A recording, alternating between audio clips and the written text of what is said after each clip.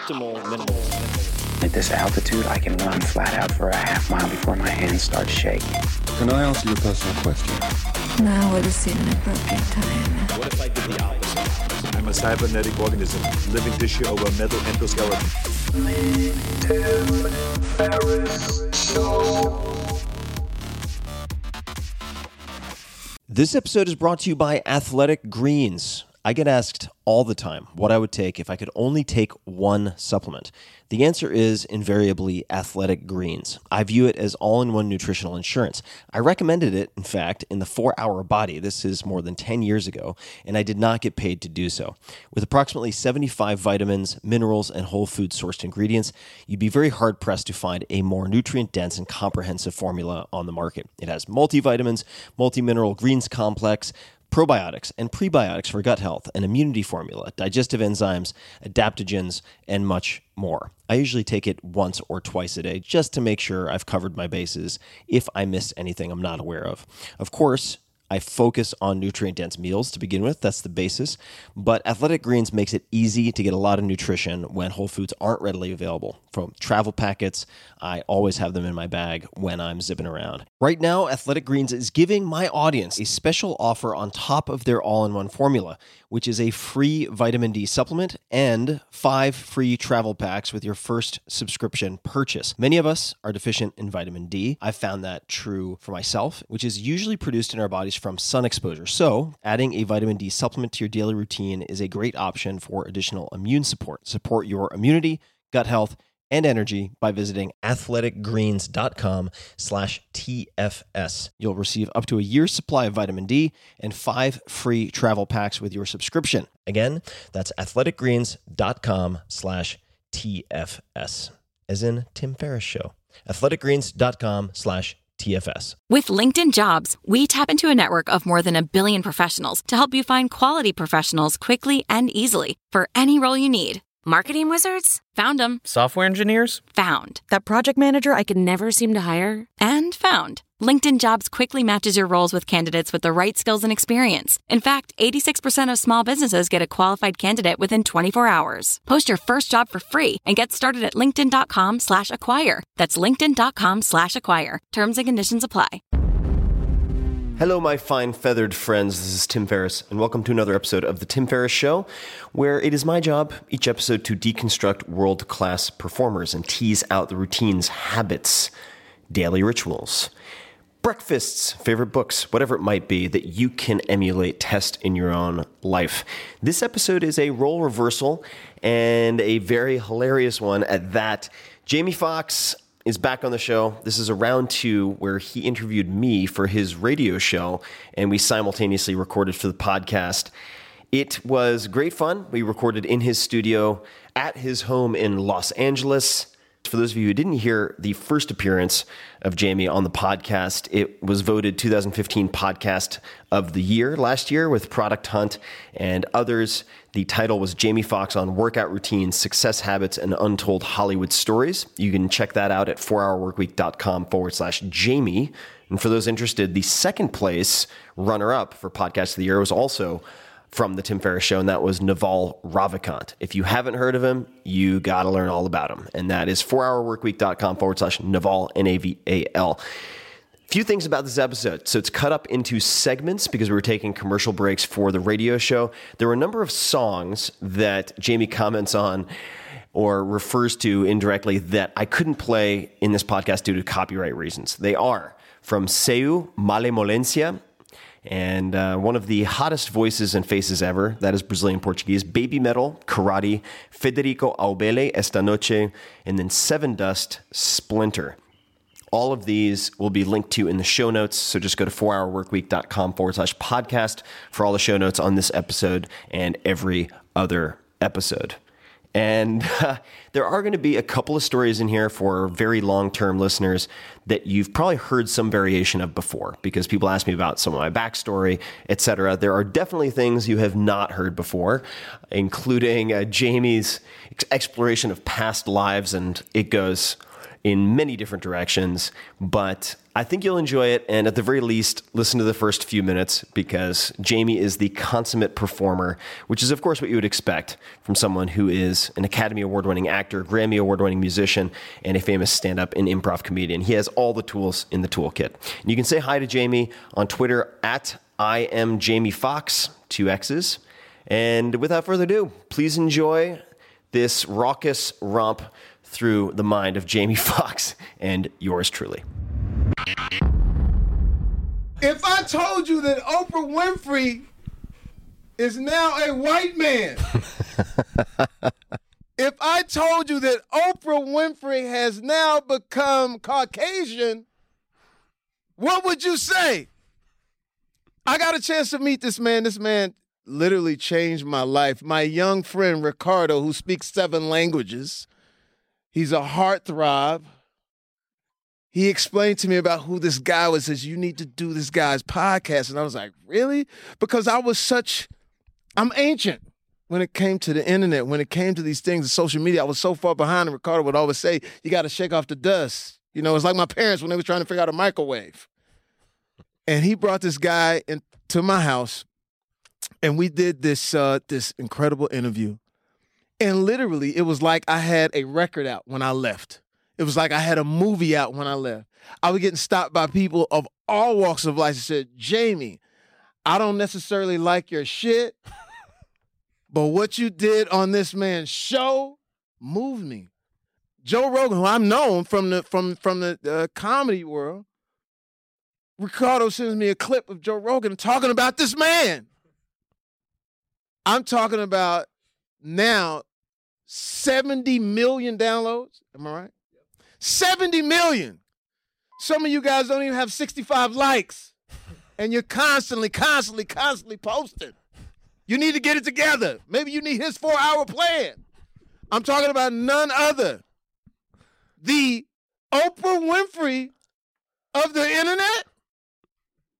Ladies and gentlemen, turn the music up. Tim Ferriss is in the building. Tim, how you doing, baby? I'm doing fantastic. So thanks again for having me. Hey, man. I love this studio. There's good, hey, listen, man. Good vibes in this studio. It's great vibes, man. Listen, all I can say is that I cannot say enough of who you are. I was in New York. Lawyers, doctors, all walks of people came up to me and said, yo, Jamie, the Tim Ferriss interview, took me over the moon. And I was like, obviously Ricardo had told me who you were, and all the research could not put into words how you impact the world. Where do you come from? What are you doing since 1977? You were born in 87. I was born in 77. Okay. I had time to pick up. I was trying to break into Electric Boogaloo. Little cardboard on Long Island. Now the song we just played is one of Tim's top 5 songs. What was the name of that song? That is Malemolencia by a singer named Seiyu from Brazil. Wow, and you know what? You made the Foxhole work too, because I asked him for his 5 songs, and he didn't give me no iTunes shit. He said get in those crates, and luckily we have a Cuban who's putting things together.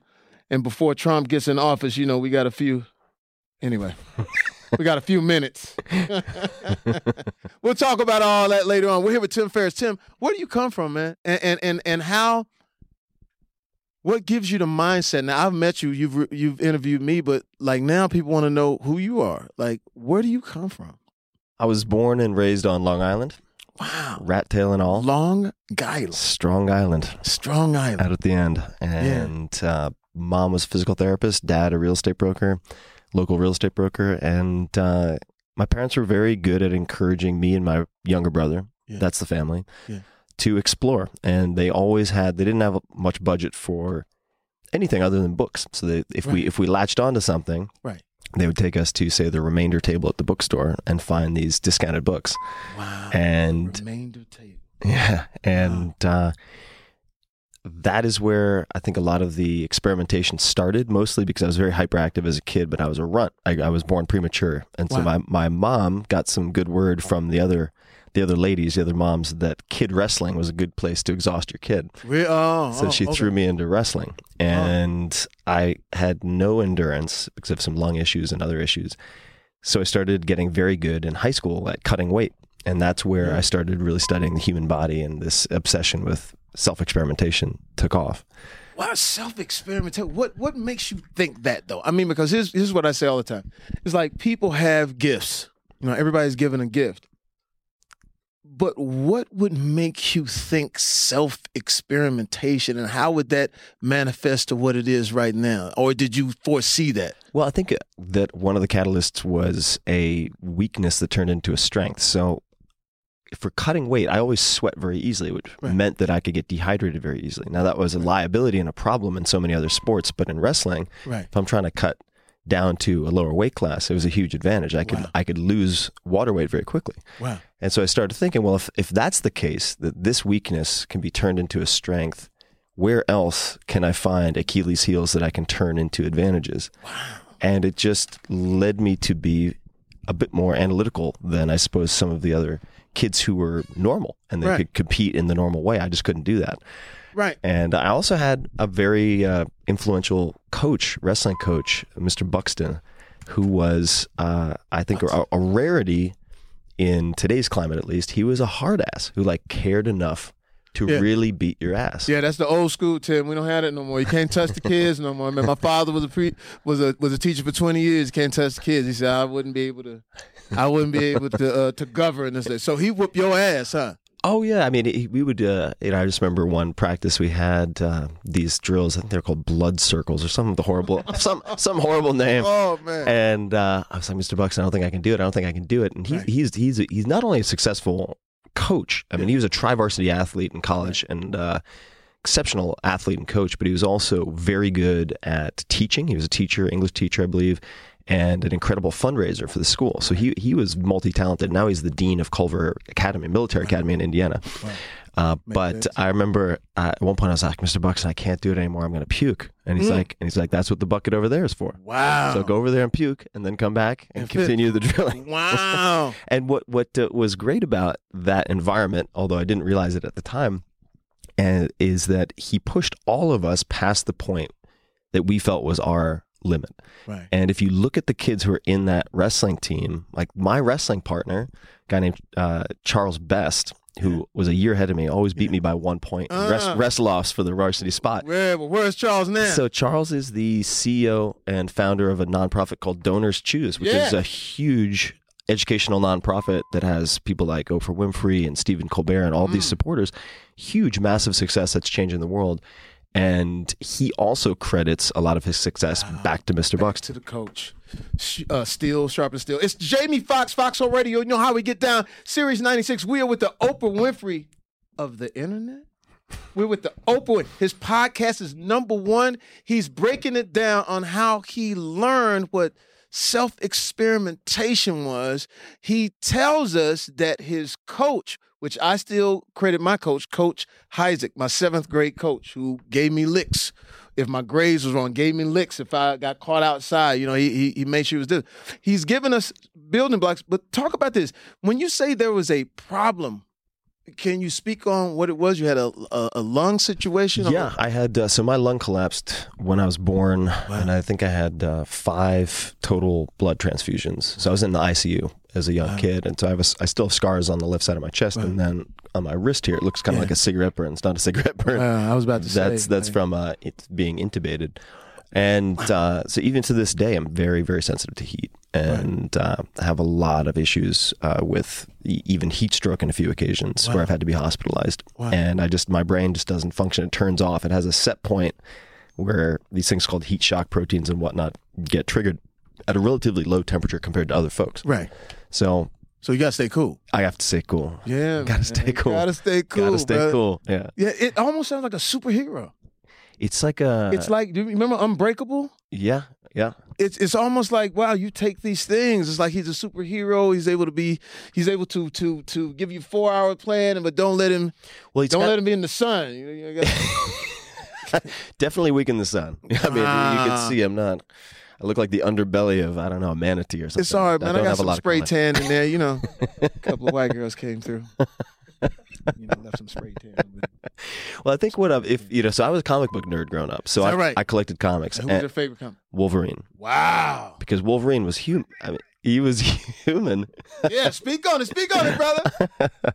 Wolverine and the Punisher. So in other words, I was fans of the human comic book heroes who had found strengths or augmented strengths. So like Superman, it's like, hey, you were born that way. Yeah. But Batman, like, he had to build all the tools around him. Yeah. So that appealed to me as kind of the tinkerer. Right. And, even to this day, I trace it all back to these physical problems that I had as a kid. Right. And for instance, this is about, I want to say 5 or 10 years ago, I did an experiment at Stanford University. I found out that they were doing research on heat tolerance for soldiers. And I was like, oh, this is a chance for me to gather data on myself and figure out why my brain turns off. And so the experiment was terrible. What they had us do is I'd have to put an esophageal probe down my nose. So this is a piece of plastic that's about 2 feet long. You put it through your nostril, down your throat to your heart level to measure your core body temperature. And then you tape it so it doesn't get lost. Wow. And then you take another one and you stick it up the other end. Because what does that mean? You stick it up your ass. Up to your heart that direction. Wow. So because the military wants that data. Yeah. And then you put on a full military full military gear, weighted backpack, helmet, everything. You go into 4 degree sauna and march on an incline treadmill to exhaustion until you basically have heat stroke. So you have something up your ass and up your nose and down your throat. This is going all out. No wonder you know your shit to be able literally. Oh yeah. And you did this. I did. And what they were testing was a glove that you stuck your hand into this glove and it would create a vacuum around your wrist and then circulate cold water around a metal cylinder that you grabbed. And the theory was you could use that to rapidly cool your body temperature. So they wanted to develop it for soldiers. Right. And it was being tested at the time by some very, very good boxers, some very, very good athletes. So that was all it took for me to volunteer to do it. I only did about 4 sessions. I was like, after the 4th session, I was like, 4 times of it going up. All right, yeah, think I've had enough of this. Yeah. Did you smoke a cigarette after? Ladies and gentlemen, it's Jamie Foxx. Fox Soul Radio is Sirius XM 96. We're gonna take a break and we're coming right back and find out how he went from that to being the top person on the internet. This is another song that he loves. Another one bites the dust. Tim Ferriss, we'll be back in a moment. Sirius XM 96. Self-experimentation leading up to being one of the most sought after, the #1 podcast in the world. I'm here with none other than the incredible, the remarkable superhero Tim Ferriss in the building. How you doing, man? Better and better. Better and better. So take me through it. Take me through going through the experiments, finding out what you want to do up until 4-hour work week. Sure. So the trajectory was. But get me to that. But just don't go straight to that. I'll get you there. I'll get you there. Where'd you find this niche? Well, I think there were a couple of things. So I had an opportunity my sophomore year in high school to go abroad for the first time. Yeah. There was an exchange program that was available to me, and I'd never spent really any time outside the United States. Right. Niagara Falls, maybe crossed over into Canada, but went to Japan for a year and lived with Japanese families, went to a Japanese school. I was at one point, the only white kid, only American kid at a school of 5,000 Japanese kids. Wow. School uniforms and everything. So I was completely immersed in that culture for a year, and what it showed me was how arbitrary a lot of our rules are. Really? Meaning, like, we drive on one side of the street, they drive on the other. Mm-hmm. We we take showers a certain way. They share baths, but you have to take a shower before you get in the bath, and the whole family uses the same bath water. Is that some kind of spiritual thing, or what is? It's just a Japanese cultural tradition. Ofuro, they have these deep soaking baths, and they go in order of seniority. So it's like grandma gets to go in first, Wow. then dad, then mom, then the siblings from oldest to youngest. So it's like if you're the youngest kid, you get the dregs. Yeah, I mean, you get all that. You get grandma's. Oh yeah, you got grandma's pubes floating around. It's it's a trip. So, come on, Granny. And that's not an exaggeration. I was like, oh god, Yeah. what is this? So you get in after the whole family. They Yeah. So I mean, I would get in actually before the youngest brother because I was older than he was. Okay, great. But the point being that it showed me that our rules were very arbitrary. A lot of our rules are just kind of socially reinforced, and that there's room to improvise. You can negotiate those things. Right. You can experiment. You can be different. You can march to your own drummer. Right. And when I came back, I finished high school and ended up going to college in New Jersey. I went to Princeton undergraduate and first studied neuroscience and then transferred to East Asian studies, where I focused on Japanese, Chinese, and Korean. I was mostly focused on the languages and language acquisition. And why that? Why do you feel it was that? What is it? The certain disciplines that they have, or when you went over there, you felt something that made you change? Like sort of like when I went to Africa, like there was this thing that I felt like it was from. I said, "Wow, I feel this amazing thing in Mozambique," and I stood, on the ocean, and I was like, "Oh, I feel this thing." Is that the same? You're the first person who's kind of dug into this.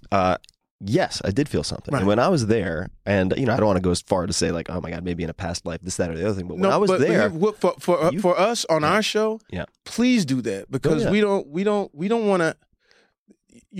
We don't skim. So, no. If you really felt that, I'll jump right into it. I did. Yeah. I did, and to the extent that some of my closest friends, when I got into judo and I was training in different martial arts there and so on, they would say, "Oi, Timu, omae Nihonjin da yo." They would insist. They're like, "You're Japanese. Wow. You're not American. You're Japanese." And I don't get it because that's weird. Wow. And so they would always, there's an expression which is just like strange foreigner, henna gaijin. And then just be like, "Oh, omae henna gaijin da yo." Then they would just go on and on. Help me say that. What'd you say? So strange. Well, okay. Now, how do I say it? So if you want to say strange foreigner, it's henna gaijin. Gaijin. Yeah, henna gaijin. So if you wanted to if you're hanging out with some Japanese people and then and some non-Japanese did something funny, you could just wait until they walked off and look at them and just go, "Henna gaijin." Or if I'm just hanging out with some rappers and I don't like their song, I just henna gaijin. But here's the thing, but speak on that spiritual thing because I think that is really real. Yeah. And we've talked, we were at a party, you expressed something about coyotes and things like that. But speak on that you felt something. So in Japan, I felt like in a lot of ways I was returning home to a place I had never been, which is an odd feeling to have.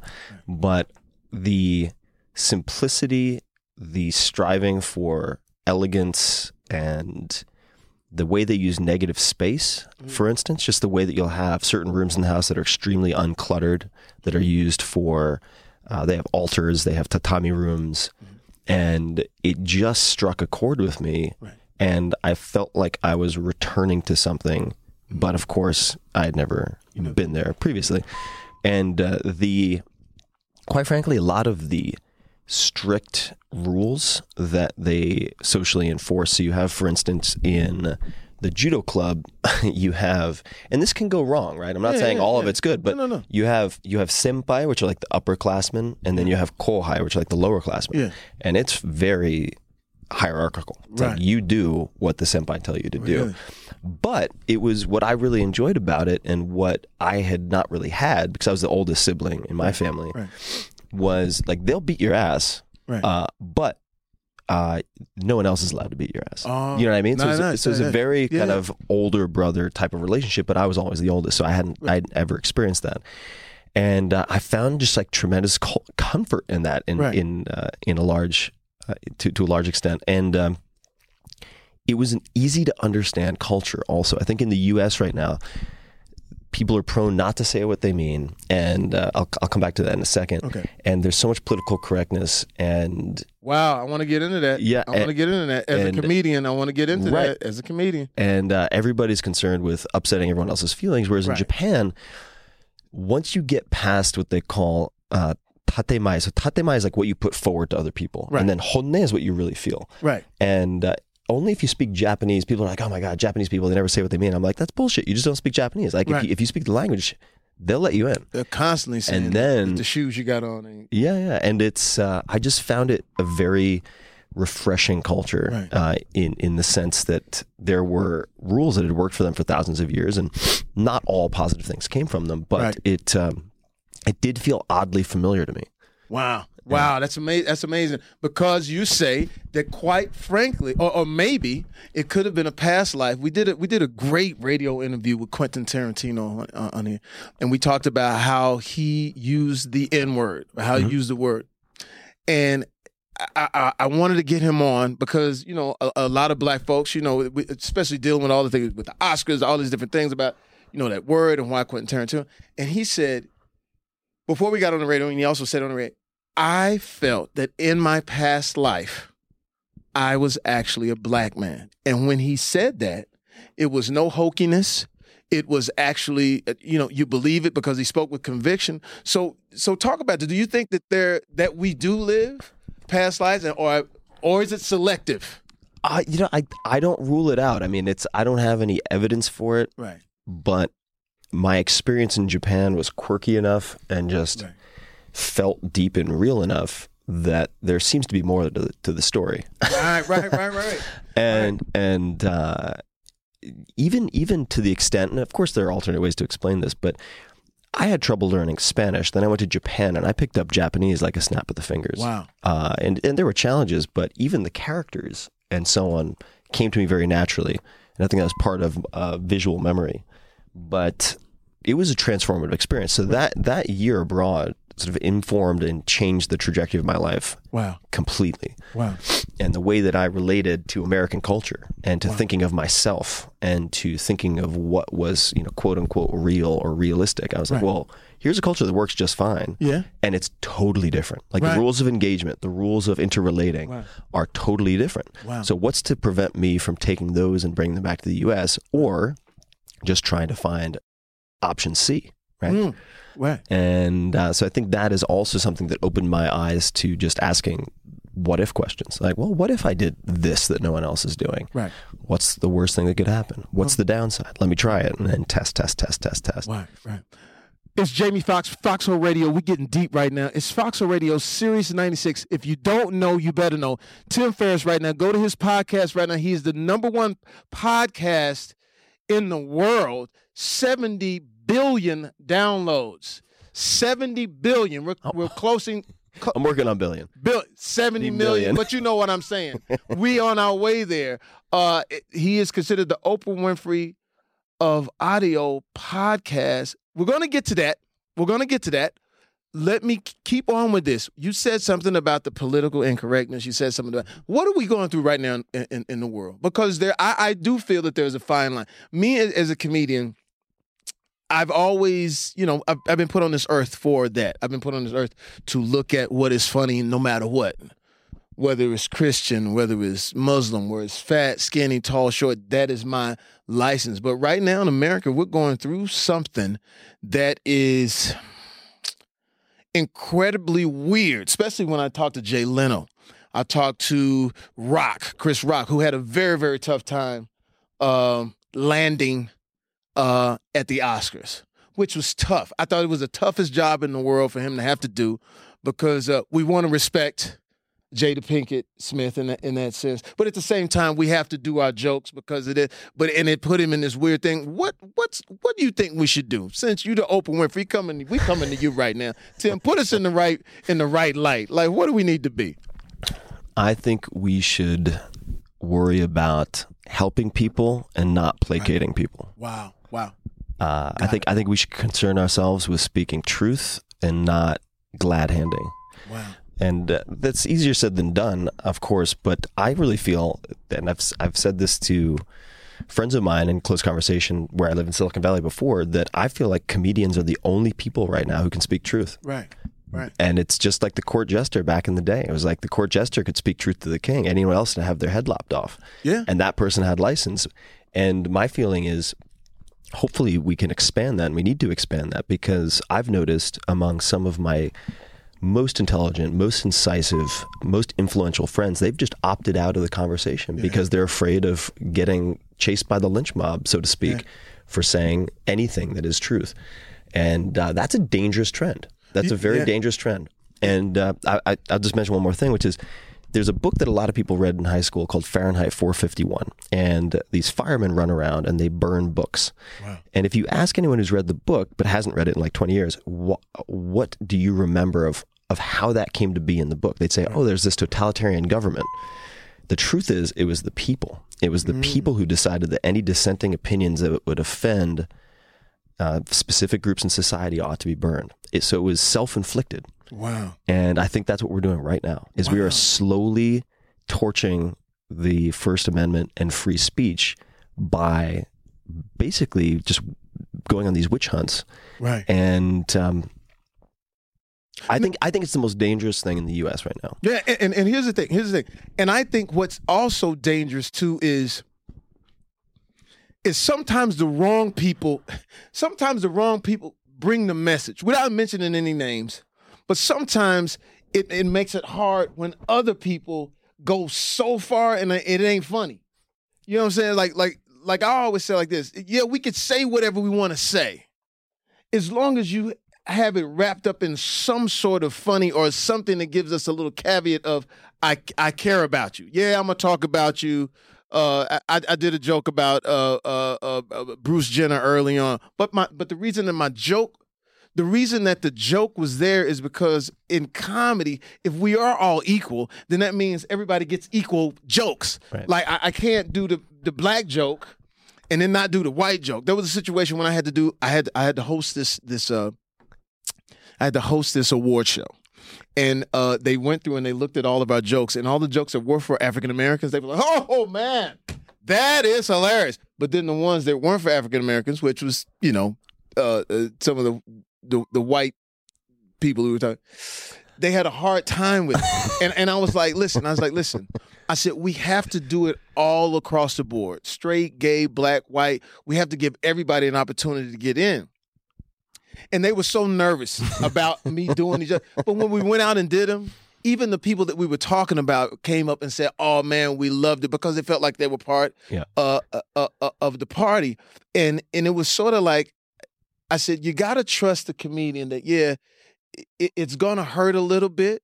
And I asked this, and I'll ask you this question. When do you laugh at a joke your hardest? When?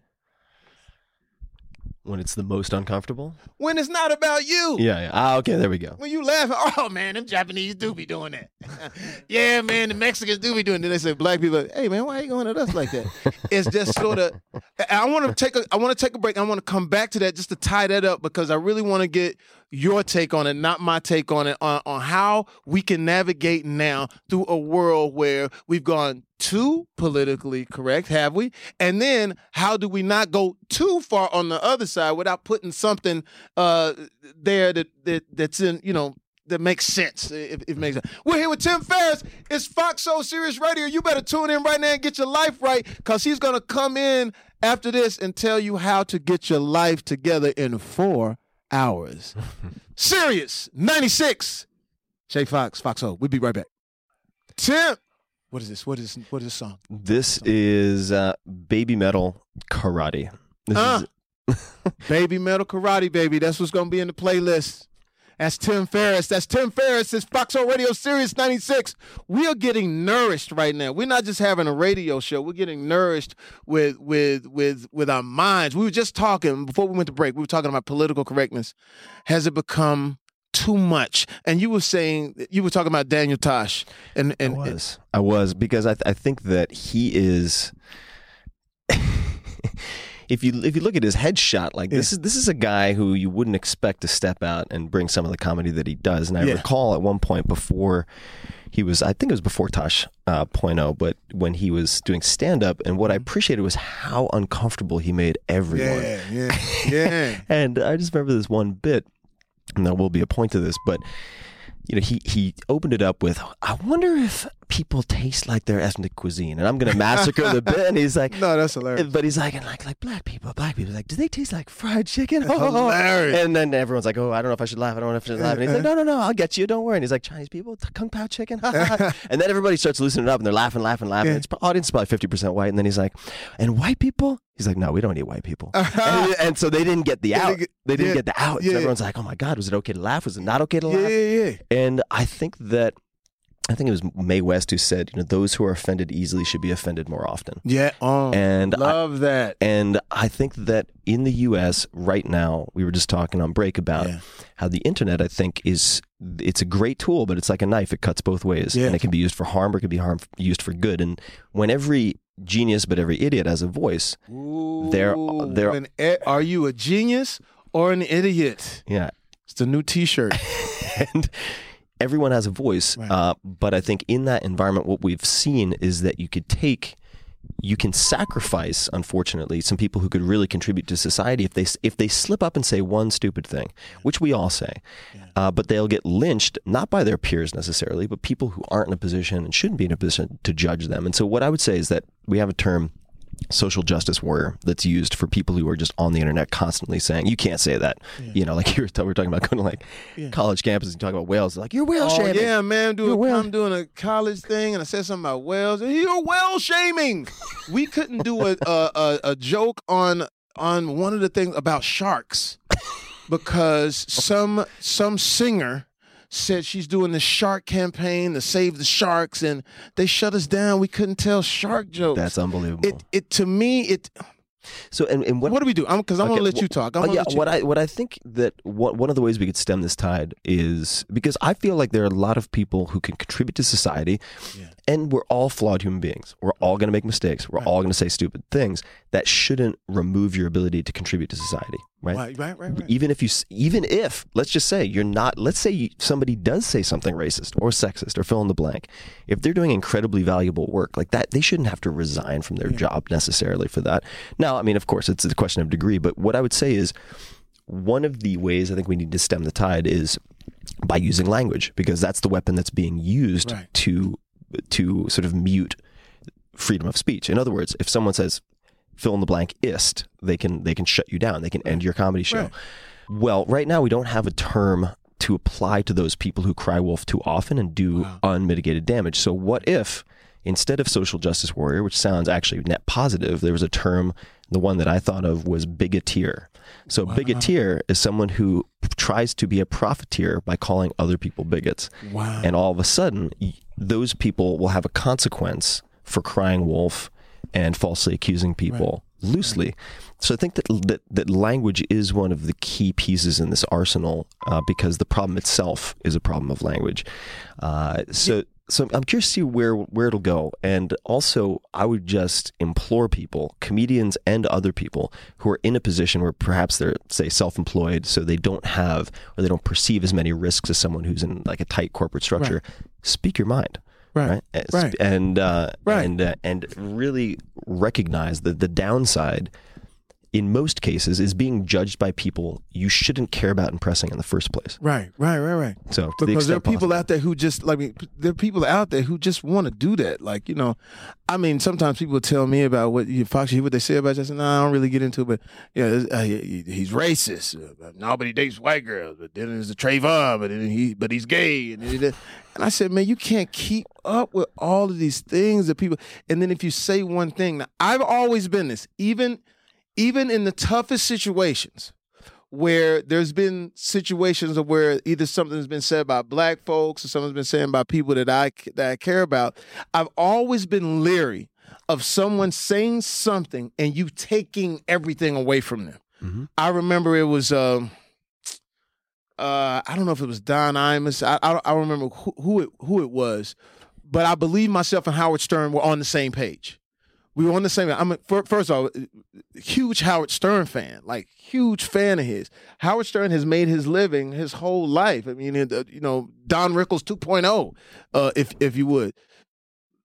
And we've said some of the wildest shit on our show and on his show, but I never thought that someone should be shut completely down. If we say something, we had to own up to Miley Cyrus. We did something that she was 16. I didn't know who she was at the time. We did jokes that was, we did that type of jokes. We were considered the Black Howard Stern.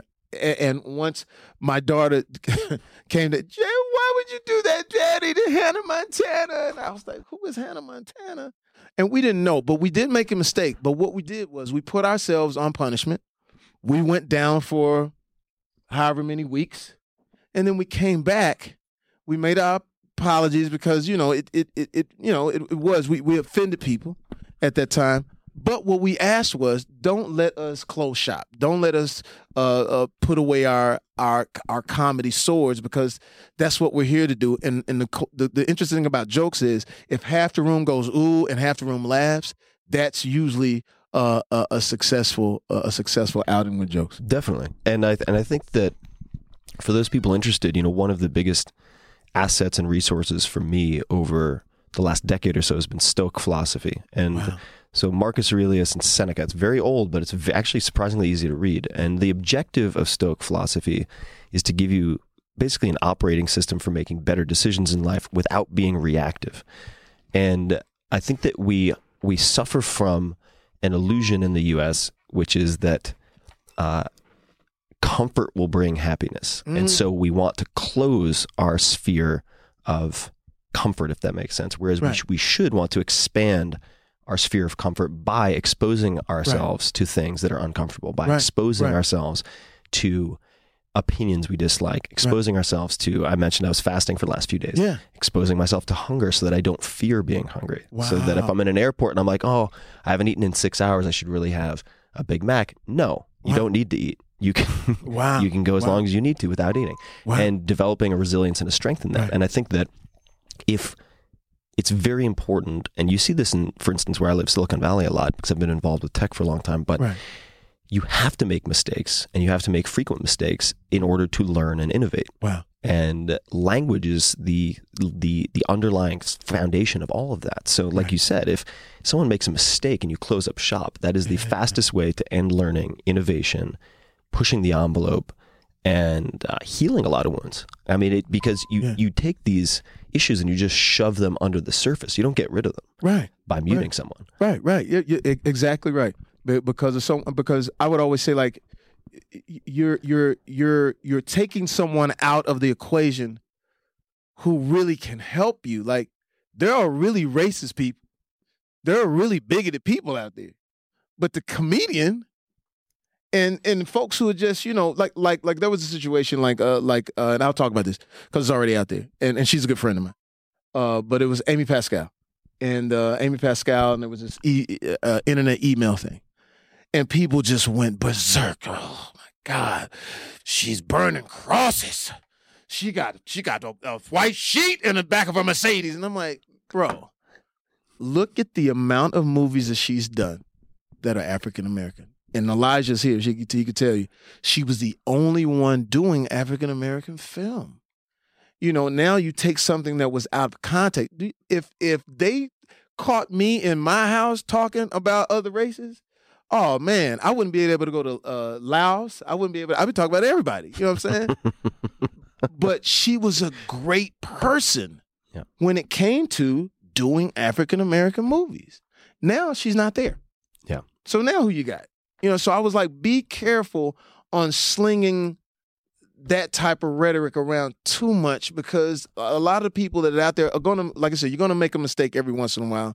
But like I said, you shouldn't throw them overboard. It's Foxx Radio Sirius 96. We're here with Tim Ferriss.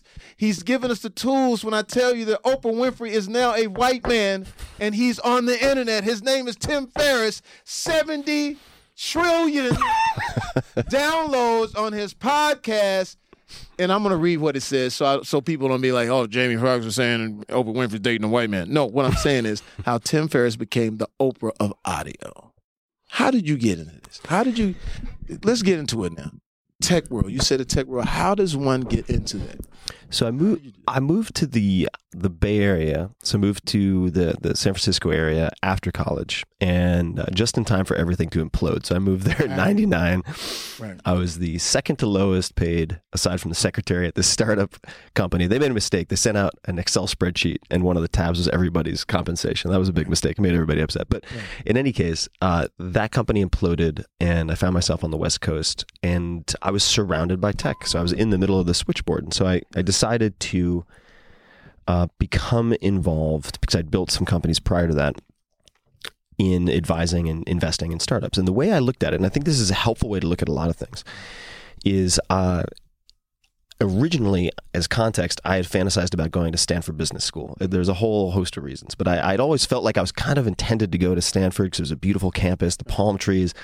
Didn't go. And I was like, I need to go there for business school. Right. And I applied twice. I went through the process, and I didn't go because it was too theoretical. And what I ended up deciding was, okay, I'm going to take the money that I would have had to pay for business school, and I'm going to put it into investing in startups. And that's going to be my MBA. So I'm going to, over 2 years, the same space of time, I'm going to invest small checks in these startups. And my assumption is I'm going to lose all the money. So I shouldn't use money that I can't afford to lose. Right.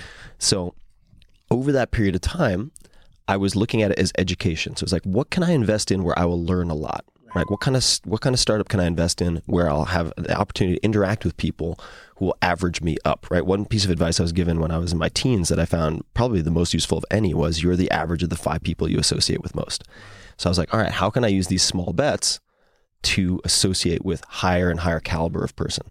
And I did that over the span of 2 years, and I didn't lose all the money. A couple of them worked. And so I've ended up investing in Twitter, Facebook, Uber, and many others. So that was the beginning of my relationship in tech and helping some of these startup founders in very particular ways. The audio came about in the podcast because I was burned out on books. Really? Yeah, I was totally burned out on books. I have this terrible habit of writing long books. So they're 400 to 700 pages long. And I was so... This is your first book? My first book was 420 pages. That was a 4-hour work week. Wow. That came out in 2007. Nobody expected it to do anything. It had an initial print run of 12,000 copies. And it hit the New York Times list, largely thanks to early adoption by tech folks. And it stayed there for more than 4 years unbroken. And nobody expected that to happen. So I remember my editor called me at the time, Heather, and I remember I got the call, and she goes, I was exhausted because I was doing some like radio junket, some satellite radio tour. These things. You sit there with a pitcher of coffee and you do 30 radio interviews. And I just finished and I was so exhausted. And she called and she goes, "Hey there, Mr. New York Times bestselling author." And I was like, "What?" And she goes, "You hit the list." And I was like, "Heather, don't fuck with me. Not right now, please. Right? I can't do it." She's like, "No, you hit the list." And it was just so unexpected and so surreal. How'd you feel, man? I leaned back against the wall. I was in a room by myself because everybody had left. It was 6 p.m. on the East Coast, and just kind of slid down the wall and just sat there. And I didn't know what to think. The young kid with the collapsed lung. Yeah. I was the young kid whose body temperature gets heated up and whose brain shuts down. And all of a sudden you got a bestseller. Yeah, it was. I was literally blank. I couldn't even conceive of it being real. Right. It's kind of like waking up from a dream, and you're like, "Oh no, that was just a dream." Yeah. So it took me a long time to even begin to conceive of how that how that would affect my life. But it opened the door to writing more. So I'd never planned on being a writer. In fact, I decided after college I didn't want to write because I found it so painful. And so I think like many people, maybe that certainly people I know, they create things because they're scratching their own itch. Like they have to create it or it'll drive them crazy. And so writing was like that for me.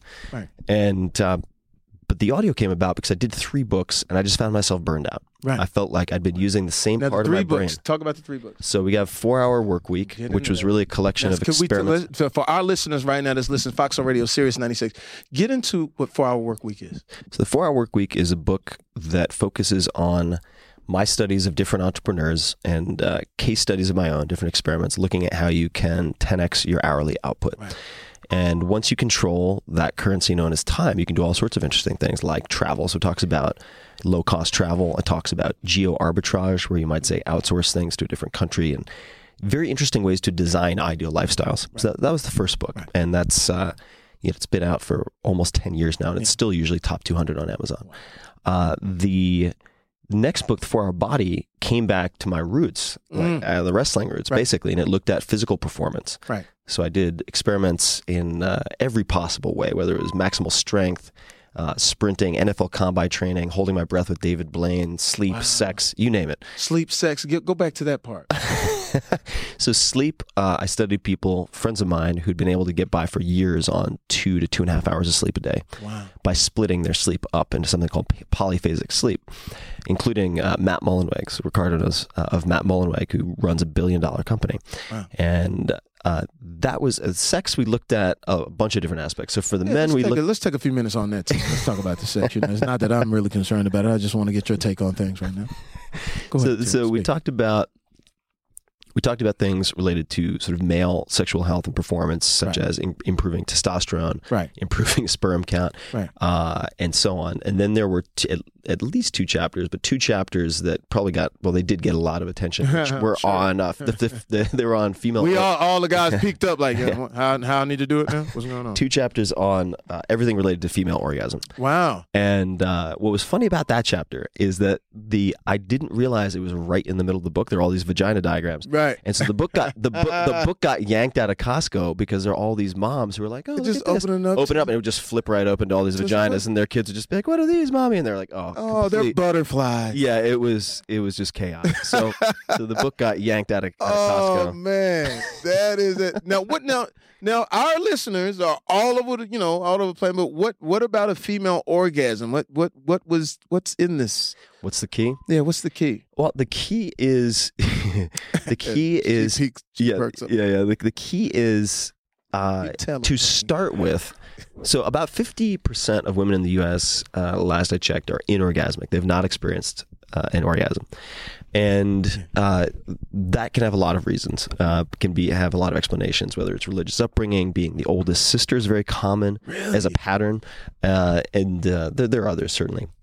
But what's very helpful, and people can look into this, is looking at something called orgasmic meditation, which is basically manual stimulation of the clitoris without any sex, meaning no penetration. So you separate the sexual act from the orgasm, and you effectively are practicing mindfulness and an attention to the sensation of being pleasured and stimulated for the woman. So there's no performance anxiety, in other words. And you just say, we're going to do this for 15 minutes, and you don't have to do anything. You just focus on your breath and feeling. Yeah. And there's no sex. You don't have to do anything for me. You don't have to perform. Wow. And by removing all of those pressures and all of those expectations with practice, and sometimes it's the first session, these women who have never experienced orgasms experience orgasms. And then there's the technical piece, right? So if we want to get into it, so if you're looking sort of directly at the clitoris, about 1 o'clock on that clitoris, top upper right quadrant, is where most women will be most sensitive. Tim is a pimp, right? And light contact, which means 4 kind of pages of paper deep. That's it. I think a lot of guys go after they're starting a lawnmower. That's not super effective. Yeah, rubber knuckle. Yeah, rubber knuckle. Right. What are you trying to do, my guy? Yeah, exactly. Yeah. So light. So it was a black girl. So those are some of the things that are in that chapter. That is amazing. And you know what? To be honest, that can help a lot of relationships.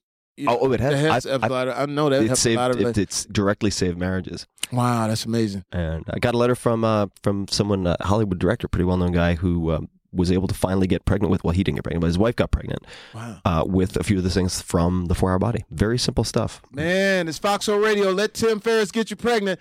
It's Sirius 96. We're going to take a break. We're coming right back. 1 o'clock, ladies. We out. Yes. Amp Radio, this is Jamie Foxx. We're back with Tim Ferriss. That's 7 Dust. 7 Dust. Now, all of you guys out there listening right now, trying to figure this out, I'm with Tim Ferriss. He is considered now the Oprah of audio podcasts. You can get your life right.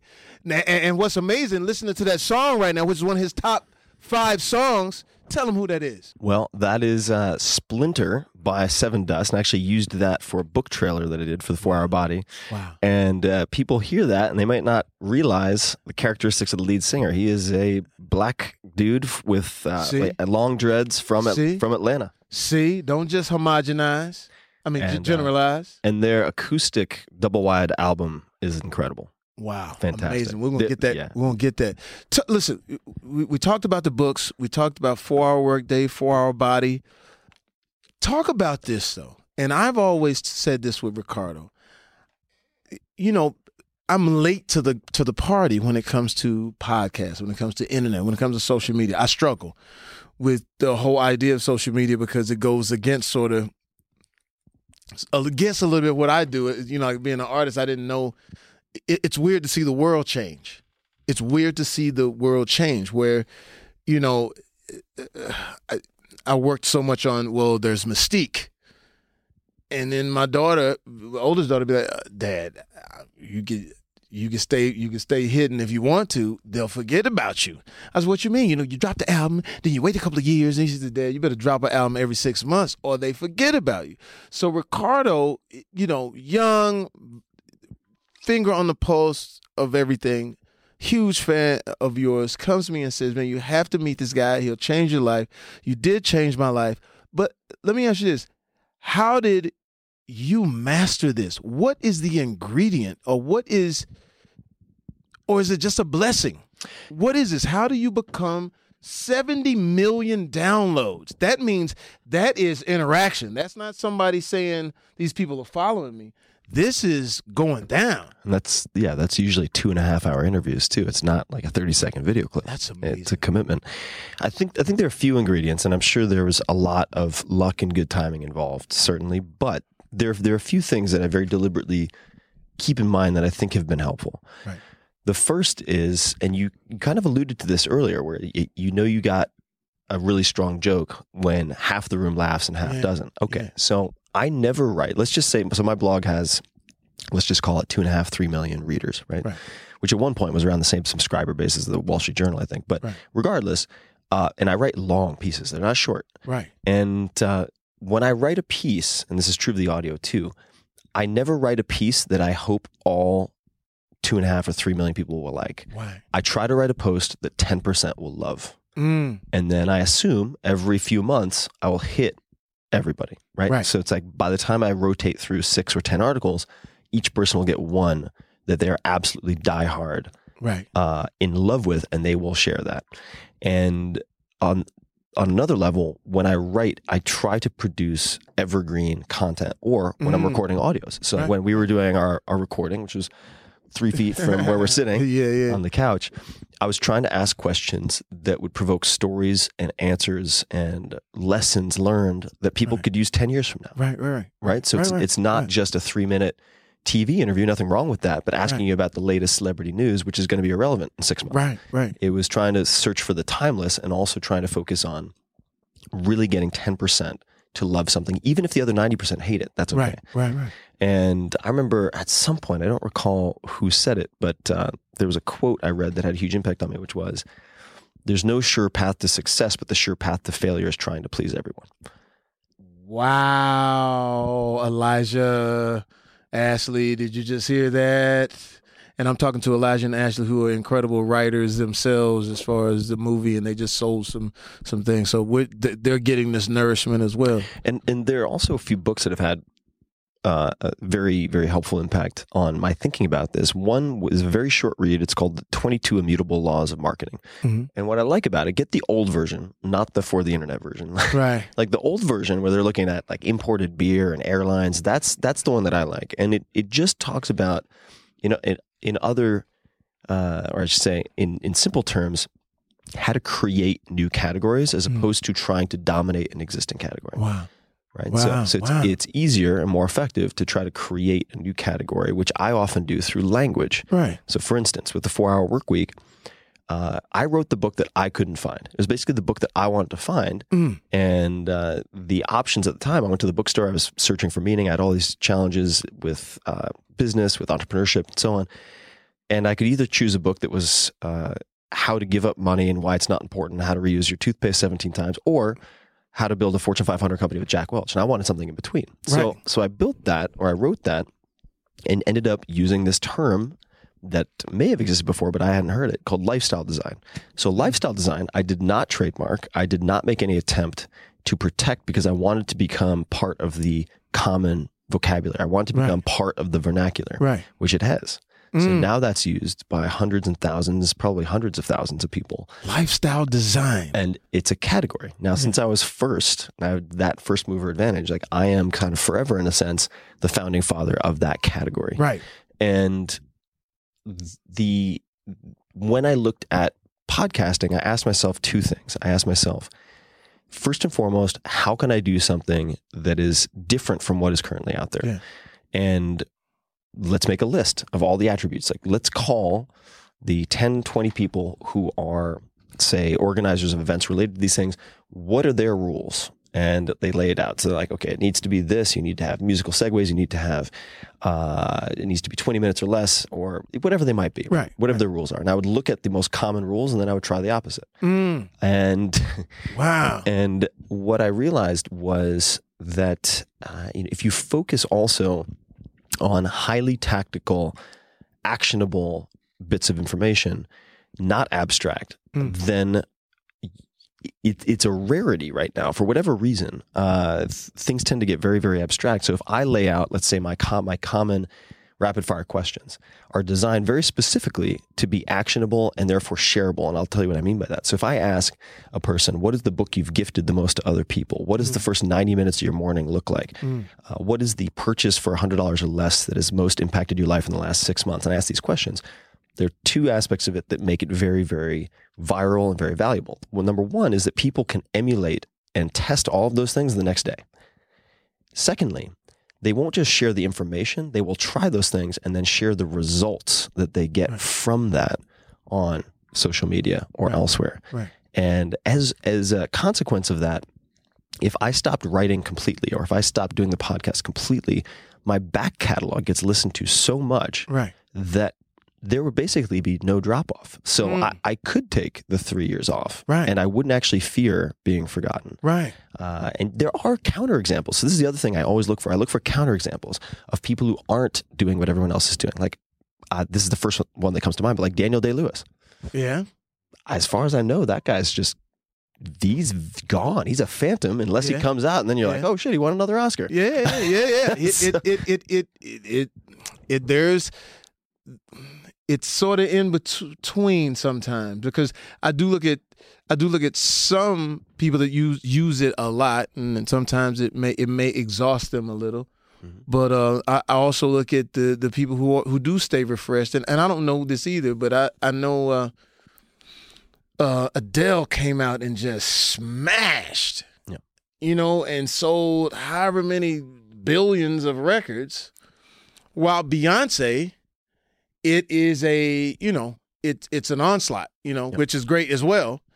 But it's I mean, but you also end up in a kind of chicken or the egg conundrum, I think, with a lot of these celebrities, because one can wonder, did they sell so many records because they had a big social following, or did they get so many people as a social following because they weren't on social media and focused on their art first? Right? So I am of the opinion, and this is speaking as a tech investor, like I have a dog in this fight. Like, I have a lot to gain by people using social media. I think more artists are distracted from their most important work than are helped for their important work by social media. Say that again, Tim. Let him know, Tim.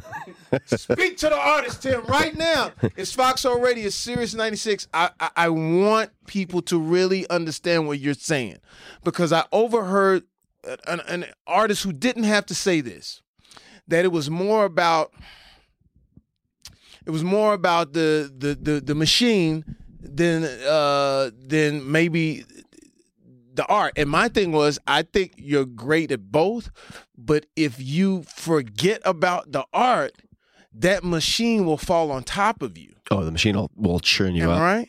Absolutely. Talk to them, Tim, please. They need this right now. Well, I think if I look at the writers that I most aspire to be like or emulate, if I look at the artists I most respect, they're very good at shutting out distractions for a period of time and doing deep work. Right. And you need a certain degree of isolation, I think, in many hour blocks of time to connect those uncommon dots or to create new dots altogether. And those who are distracted by social media are increasingly unable to create the conditions for their best work. And it's not hard to understand why, because, for instance, there's a book that I haven't seen, but a friend told me about, another writer, and I think it's called "Working on My Novel." Is the name of the book, but it's a collection of tweets and Facebook posts from people who should have been working on their novel. Wow! Like all these writers who said they're on writing deadline, but writers will do anything to avoid writing. So you give them something easy to do, like post on Twitter, take pictures of their food, and put it on Instagram. Oh Lord, they're not going to write.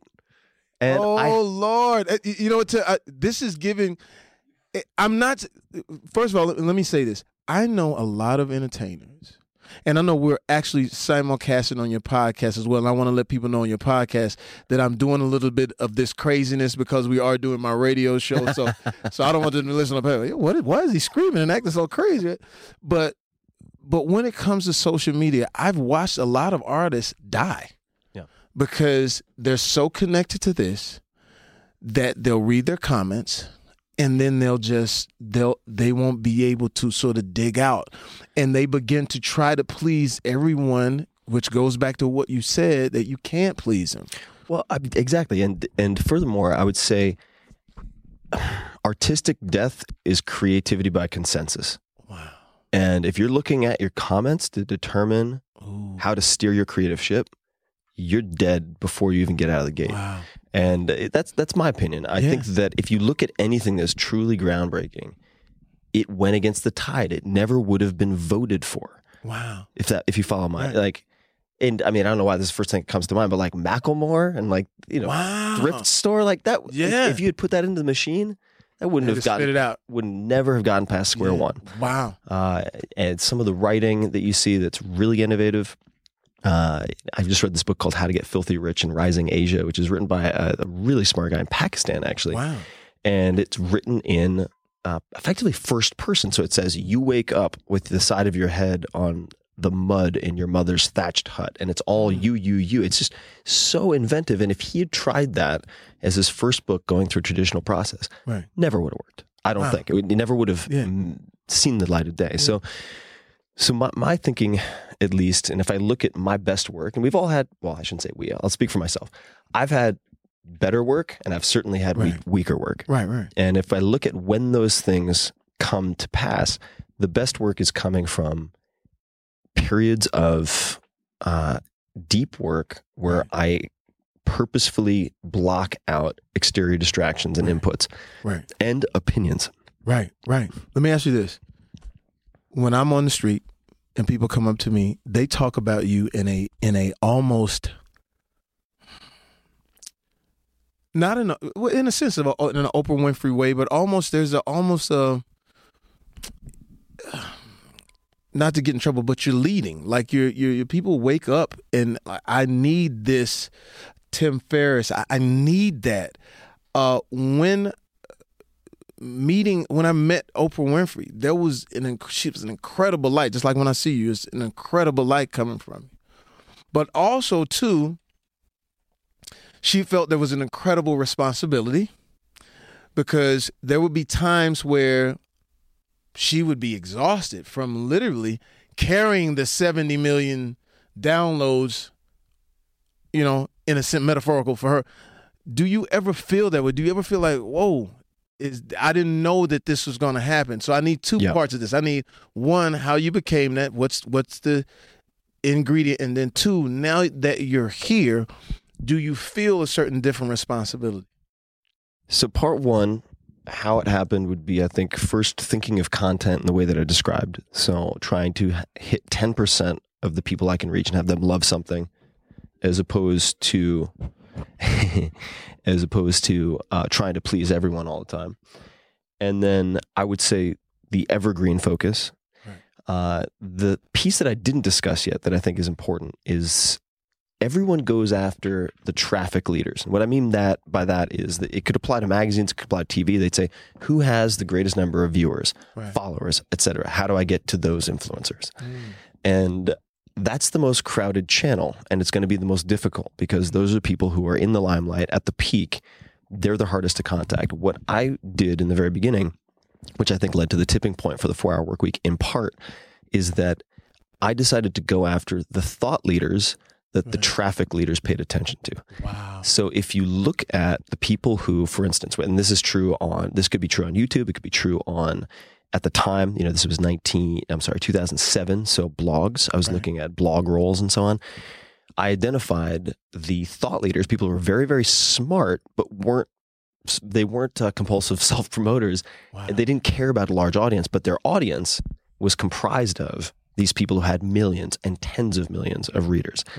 So I would do things with them. Wow. And the domino effect led to, over time, a very, very large broadcast capability and a very large following.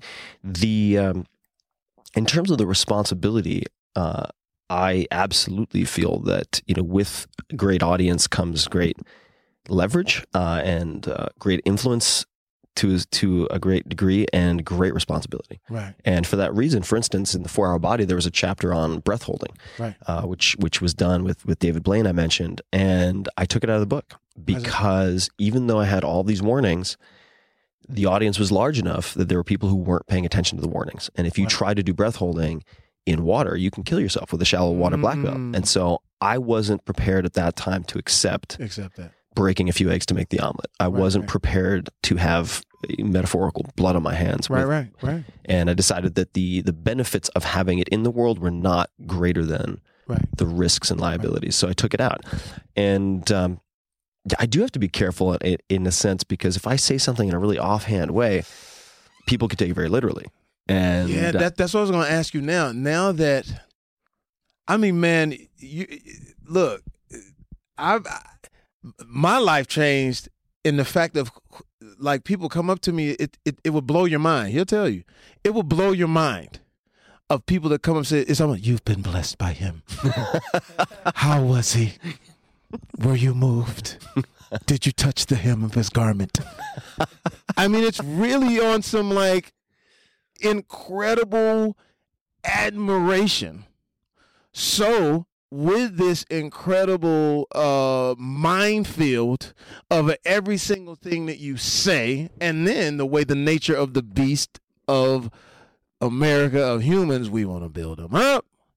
We say one thing, and we want to rip the cords out of his podcast. How does that work now? Or do you have the ability to go somewhere, do whatever you feel like, and no one, bothers you, and Well, I think there are a few things that I try to consider to keep myself sane and also keep my head from getting too big. The first is I always assume I'm 14 minutes into my 15 minutes of fame. Wow. I just always try to assume that. Could you tell that to some of these other people? I could just name a few right now, walking around with bodyguards. Yeah, Okay. I just assume it's never going to last forever. Of course it's not. Yeah. So there's an expiration date on it, and that's helpful. I think number one, it's very helpful for savoring the experience and not constantly looking forward to bigger and bigger plans. Although that's a component, I think, of good strategy. Right. The second is I will very deliberately force myself, and I will schedule this in advance, to take time off the grid. Right. So, for instance, I'm going to take this July, I'm basically orchestrating, putting systems in place right now, recording things in advance so that I can go off the grid for 4 weeks. Oh, nice. I'm gone. And I did that before in Indonesia. No calendar, no phone, no internet, no email for 4 weeks. And it's like taking a 6 to 12 month vacation when you come back. That feels good. And you're just like, oh my God, I didn't realize, like, every notification, every email, every ping, every noise, it's just like having Chinese water torture all day. And then you turn it off and you're like, I didn't even realize I was going through Chinese water torture. Wow. It's an incredible relief, and it helps you with that deep work I was talking about. Helps me, at least. Wow. So So yes, I do very deliberately engineer my life in such a way that I can take time outside of the machine. Wow. Because I'm not good at juggling all the pieces when I'm surrounded with that noise. Right. I need time out. It's Tim Ferriss. This is simultaneously on his podcast and Foxhole Radio Sirius 96. We're going to take a break, and as you've noticed, we are getting nourished. We're getting fed. We're going to come back and wrap up with Tim whatever he wants to give us to let us know how to move forward, how to get your life together, man. And yes, I have touched the hem of his garment. We back in a moment. That was an Argentinian track. What was the name of that? That was Federico Aubele, track Esta Noche. Esta Noche. That's amazing. He is from Buenos Aires. Buenos Aires. Now, you've been to these places. I have. I got, when I did my walkabout to try to figure out my life in 2004, I got to Panama, and a friend of mine said, you should go to Argentina because you can live like a king for pennies on the dollar. Really? Then the most beautiful women, most delicious steak and wine on the planet. And I was like, all right, I'll check it out. I must go. Let's book the trip. It was supposed to be a 4-week trip, and I was there for 9 months. Really? I was. No, wait a minute. Hold on. Wait a minute. Come on, Tim. Now, you went there for a week, and you ended up 9 months. What was it? Was it love? What was going on? I got bitten by the bug that was tango, and I had deliberately beforehand said I was not going to practice tango because the only version of tango I'd seen was like Al Pacino in Scent of a Woman or Arnold Schwarzenegger in True Lies. I was like, I don't want to do that. That's not for me. Yeah. And ended up just becoming obsessed with it. And I went to the World Championship 6 months later. Are you serious? I was a semifinalist, yeah. What is going on, Tim? Break that down to us now. We were talking about podcasts, but all of a sudden you're the tango champion in Argentina. The white man goes to Argentina and shuts it down. Well, so you go from Japan, you get a chance to take a bath with grandma first. You move up the bath food chain, then you step into Argentina, a little wine, a little steak, and all of a sudden, I'm dancing 6 to 8 hours a day. Yeah, it was incredible. Is it? It was an amazing experience, and I had a fantastic dance partner. But it's all related to what we've been talking about. So the same way that I've looked at the testing of assumptions, the asking of questions, so the things that I learned in Japan, just like some of the things your grandmother armed you with, that all added up later. Yeah. This ability to test assumptions. I remember in Argentina, I became infatuated with tango. And I started asking myself, what are the rules that everyone says I should do? What if I did the opposite? Wow. So they say you should learn how to lead. I said, what if I learned the female part first? That's a weird step. Wow. So I learned the follow first from a world-class female teacher. Then I looked at competition footage and what people were teaching. And I said, all right, what's actually winning the championships and what are they teaching? And where are the gaps? What are the things that are winning championships, like long steps, certain types of pivots that aren't being taught? If I learn those, I will have an unfair advantage. So let me find the teachers who specialize in those. So Tim, this is what I got to ask. Where does that come from?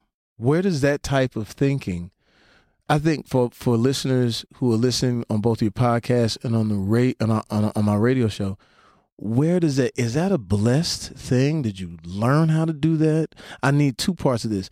One, is that a blessing? And two, what is a podcast? I think it's both something it is a blessing in the sense that I've always liked asking questions. Are you a spiritual person? Or is there any? I would consider myself, I mean, I grapple with that word a little bit. I'm not religious. Right. I wouldn't consider myself religious, right. But I've had a lot of experiences in the last few years that would lead me to believe there's something out there. There's something out there. What do you think it is? That we haven't. Oh boy, do you think we get to heaven and it's just like a gang of bathtubs that we can bathe in, and it is Argentinian women, and because I used to think that heaven was going to be like just my best looking girl, just in everything I see. Right. Like everything I saw was the epitome of what I thought beauty was. Yeah. And then my favorite food, which was Sonic Burger. So I get to heaven, it's just Sonic Burger. Hot women and Sonic Burger. Just the woman I dig. And you'd be surprised, it's just like, I'm just up there eating Sonic Burger, got my wings, got ketchup on and all kinds of crazy things. But what do you, for a person who says, I'm not necessarily spiritual, mm-hmm. I get that, but there's a lot of things that one would say in looking at you is spiritual. Mm-hmm. When you see the following and what you do to a person's psyche, what you do to a person's heart and mind is a spiritual thing. So what do you think is out there? Without getting too deep. We don't have to get too deep. We could get into crazy town Yeah. pretty quickly, but I've had some very profound experiences. I'll just go out there. So Yeah. I've had some very unusual experiences, primarily related to use of psychedelics. Wow. That in group environments, with proper supervision, and this is part of the reason that I'm actually helping to finance studies at Johns Hopkins, Right. and most likely UCSF and a couple of research institutions looking at medical applications of these Right. things, that have led me to believe that putting death aside and what happens after death, if anything, Right. like maybe it's lights out and we're worm food, or Right. maybe there's more. Right. But I think right now there are potentially, well, there are a few things. We could be living in a virtual reality. I think there's a non-trivial chance, possibility that that's the case. And second is that maybe that's not a bad thing. Third, I think there are sort of parallel existences, and you might call them universes. The bizarro of it all. Exactly. So I do think that it's possible, and this will probably be explained by the scientific method or through experiments at some point. But right now, I can't explain a lot of what I've seen and experienced firsthand with some of these plant medicines. So that has called into question. I love how he calls it plant medicine. Plant medicine. It's called. Elijah has just experienced some plant medicines as he's walked in. You can tell the way he's chewing that gum. There was some plant medicines going on the 101, and then pretty soon he'll disappear in a few minutes and experience some more plant medicines and come back with a big smile on his face and the answers to it all. And I've always asked questions, but the writing and the meeting of mentors like Buxton has taught me how to ask better questions. And so I am constantly in search of better questions, because people think they need the answers. They don't need the answers. You need the right questions. And the podcast for me, so the Tim Ferriss Show was an opportunity to take a break from writing and to get better at asking questions. Wow. Because if you think about what thinking is, it's a little meta, but thinking, if you reflect on your internal dialogue, is asking and answering questions in your own head. Wow. So if you get better at asking other people questions, you get better at asking yourself questions. Wow. And that improves everything. So the Tim Ferriss Show is really an opportunity for me to try to deconstruct world-class performers like yourself, like General Stanley McChrystal, like chess prodigy Josh Waitzkin, Laird Hamilton, undisputed king of big wave surfing, because I want to try to find the commonalities. What do these people have in common? So at least 80% of them have a daily meditation practice, for instance, just as one example. And what are the differences? Right. So if I find somebody who's a morning person, wakes up at 5 to write, and then I meet someone who writes from 2 a.m. to 5 a.m., I want to talk about that and why that's different. Right. And it's been an opportunity for me to hopefully, I have these conversations that are so fun. I mean, with people like yourself and others. And I just thought for years, I'm like, God, it'd be so much fun and useful to share this with my fans. Wow. But there was never a recorder around. Wow. And so I started the podcast. And the side gig turned into more than a side gig. Man, when I tell you, it's amazing. So here's the question that everybody's asking now. What does Tim Ferriss do? What does Tim Ferriss do in the morning? What does Tim Ferriss do? What does the guru? See, this is the thing, like the gurus and the people that have this, I call it the blessing. I call it the, because I'm a spiritual person, like my daughter tell you, she knows the books of the Bible and everything like that. But when you see someone who has that shine, that unexplicable way to be, you're saying something that anyone else could say, but the way you're saying it, the way you're delivering it, and it works. So what do you do? How or do you listen to all of these things and sort of enhance your own routine? What do you do when you wake up in the morning? You wake up and say, man, I'm Tim Ferriss, bad motherfucker. Sometimes I wake up, I just want to pull the sheets over my head and stay in bed. I think we all have those mornings. Of course. But generally, yes, I do borrow from everybody. Yeah. And my routine right now is I tend to wake up on the late side because I go to bed late. Yeah. So I'll wake up, let's just say 9 o'clock will be on the later side for me. But if I'm on deadline, I'll write until 5 in the morning. Wow. I'll wake up in the afternoon. Right now, I'll wake up, I will go upstairs, I will have supplements that are better absorbed on an empty stomach. I will then feed my dog, sit down, meditate for 20 minutes. Wow. So that's transcendental meditation, but I also could use Vipassana or anything else. There are many different ways to go about it. Then I will, at this moment, have specific type of tea. I usually have pu erh tea, which is a Chinese tea, with turmeric and ginger, plus something called MCT oil, which helps your brain quite a bit because it gives you something you convert into ketones. Then I do acro yoga practice. So I have. What is that? So acro yoga is kind of like a Cirque du Soleil strength performance, typically with a man and a woman. It's actually very similar to tango, but it's gymnastics. So I'd be supporting a woman on my feet or one foot and my hands, and they'd be doing cartwheels and forward spins and headstands and shoulder stands and handstands on my hands. It's extremely fun and very good physical training. This is every day? I do it 3 times a week. So you spin a girl on your feet 3 times a week for an hour and a half at at a time. That's what I need to do. I need to go find me a little lightweight babe to just flip her up around. Yeah, you want to start with what they would call a tiny. That's a little one. Oh, this is amazing. And a then flyer. Right now, for my radio people, Ricardo is showing me what this is. This is amazing. What is it called now? Acro yoga. So you guys out there listening, go to acroyoga.com. Acro yoga. If you just search acro yoga, there's a guy named Jason Niemer who's the co-founder, Nemer.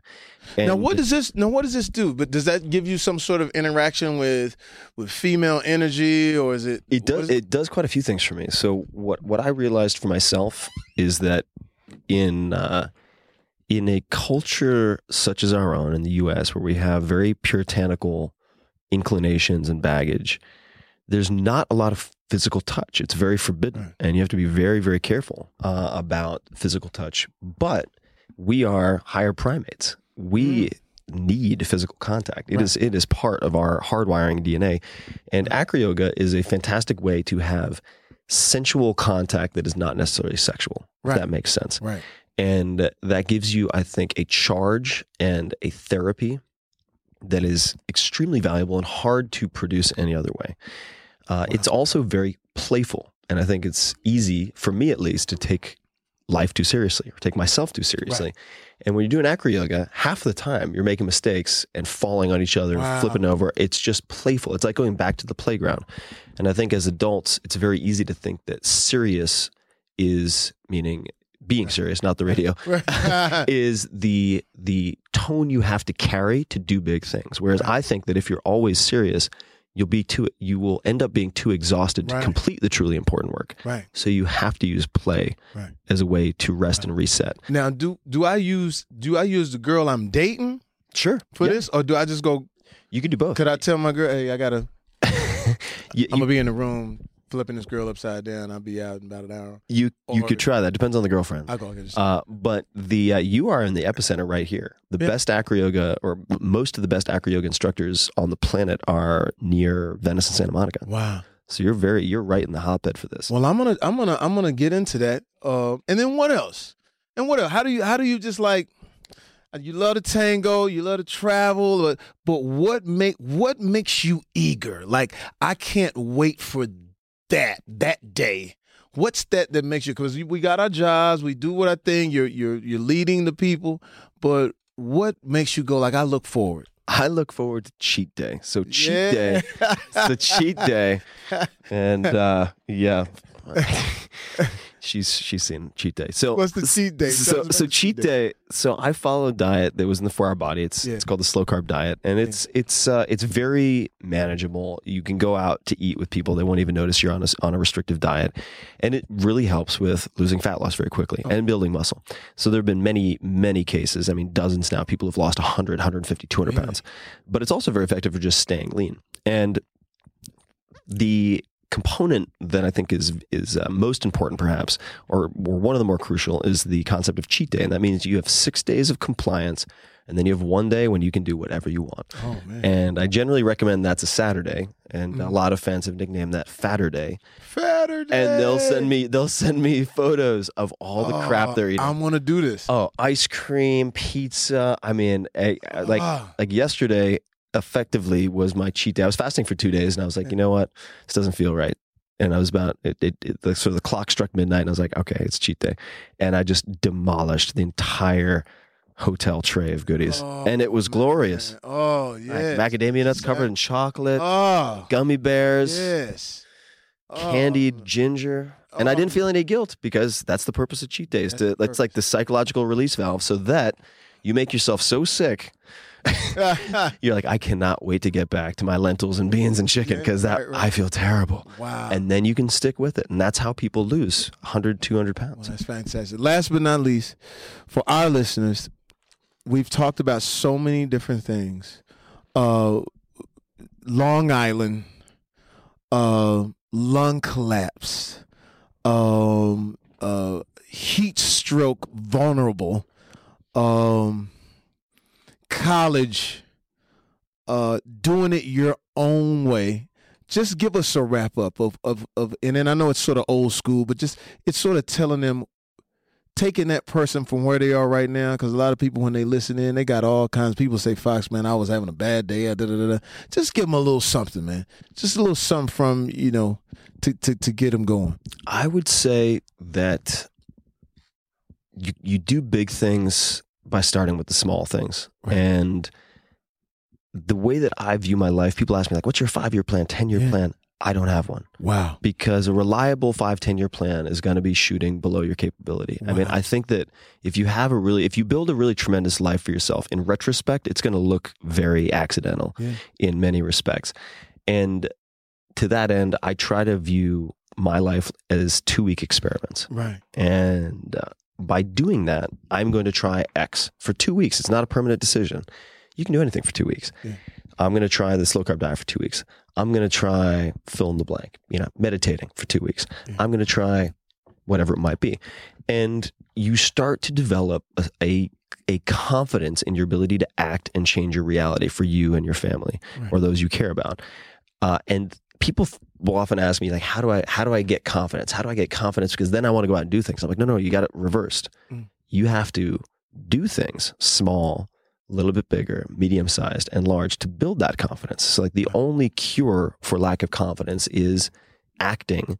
And the way that I find easiest is to treat your life as a series of 2-week experiments. Wow. And it's whatever your weakness is, whatever your excuse might be. And we've all had excuses. I've had excuses, and it's like, whether it's I'm too old, I'm too young, I'm not this, I'm not that, I'm too this, I'm too that, whatever it is. There's someone who has felt that exact same way, said the same thing to themselves, and overcome it. Wow. And you can find those people. So go out and search for them. Wow. And one of the questions I ask experts all the time is, like, if I'm looking at someone who's, let's say, an ultra endurance runner, I'll ask them, like, who is good at this, who shouldn't be, right? Like, I know that you have the people who are built like spiders, who are sort of blessed with a certain physique that makes it easier for them to do this. But I want to know, like, where's the 250-pound guy who runs 50, 100-mile races? Like, is there such a person? And they'll be like, oh yeah, there is this one guy. Wow. I'll be like, okay, I want to study him. Wow, man. And it's very it's very comic book superhero the way you think. It is. That soul. Is. But it's a toolkit. And I do write about this toolkit a lot in the 4-Hour Chef, the last book, which is kind of a book on accelerated learning disguised as a cookbook. But it is a toolkit that anyone can use. If you have Google and you speak English, like, you are in the 1%. Like, I have to tell you, like, you have at your fingertips everything. Wow. And you just have to ask the right questions. Wow. That's it. Foxx on Radio, Series 96. Hey, listen, everybody out there listening, you got 2 weeks. I'll see you in 2 weeks, and you better have it done. We are with the one, the only. I joke, I kid when I first came on and said Oprah Winfrey was a white man, but let me tell you something, Tim. You're your own man. Thanks. And for what you did, what you're doing for everybody, for those 70 million downloads, and for those people that are in the street that you don't even get a chance to see like I see, they counting on you, brother, man. Keep doing your thing and keep giving it to us. It's Jamie Foxx, Tim Ferriss, Foxx on Radio, Series 96. Let me tell you something. When I die, heaven better be off the chain, because I'm having a ball right now. Sirius, XM 96. We going out of here. Tim Ferriss, I've touched the hem of the garment. Hey guys, this is Tim again. Just a few more things before you take off. Number one, this is 5 Bullet Friday. Do you want to get a short email from me? Would you enjoy getting a short email from me every Friday that provides a little morsel of fun before the weekend? And 5 Bullet Friday is a very short email where I share the coolest things I've found or that I've been pondering over the week. That could include favorite new albums that I've discovered. It could include gizmos and gadgets and all sorts of weird shit that I've somehow dug up in the world of the esoteric as I do. It could include favorite articles that I've read and that I've shared with my close friends, for instance. And it's very short. It's just a little tiny bite of goodness before you head off for the weekend. So if you want to receive that, check it out. Just go to 4hourworkweek.com. That's 4hourworkweek.com, all spelled out, and just drop in your email and you will get the very next one. And if you sign up, I hope you enjoy it.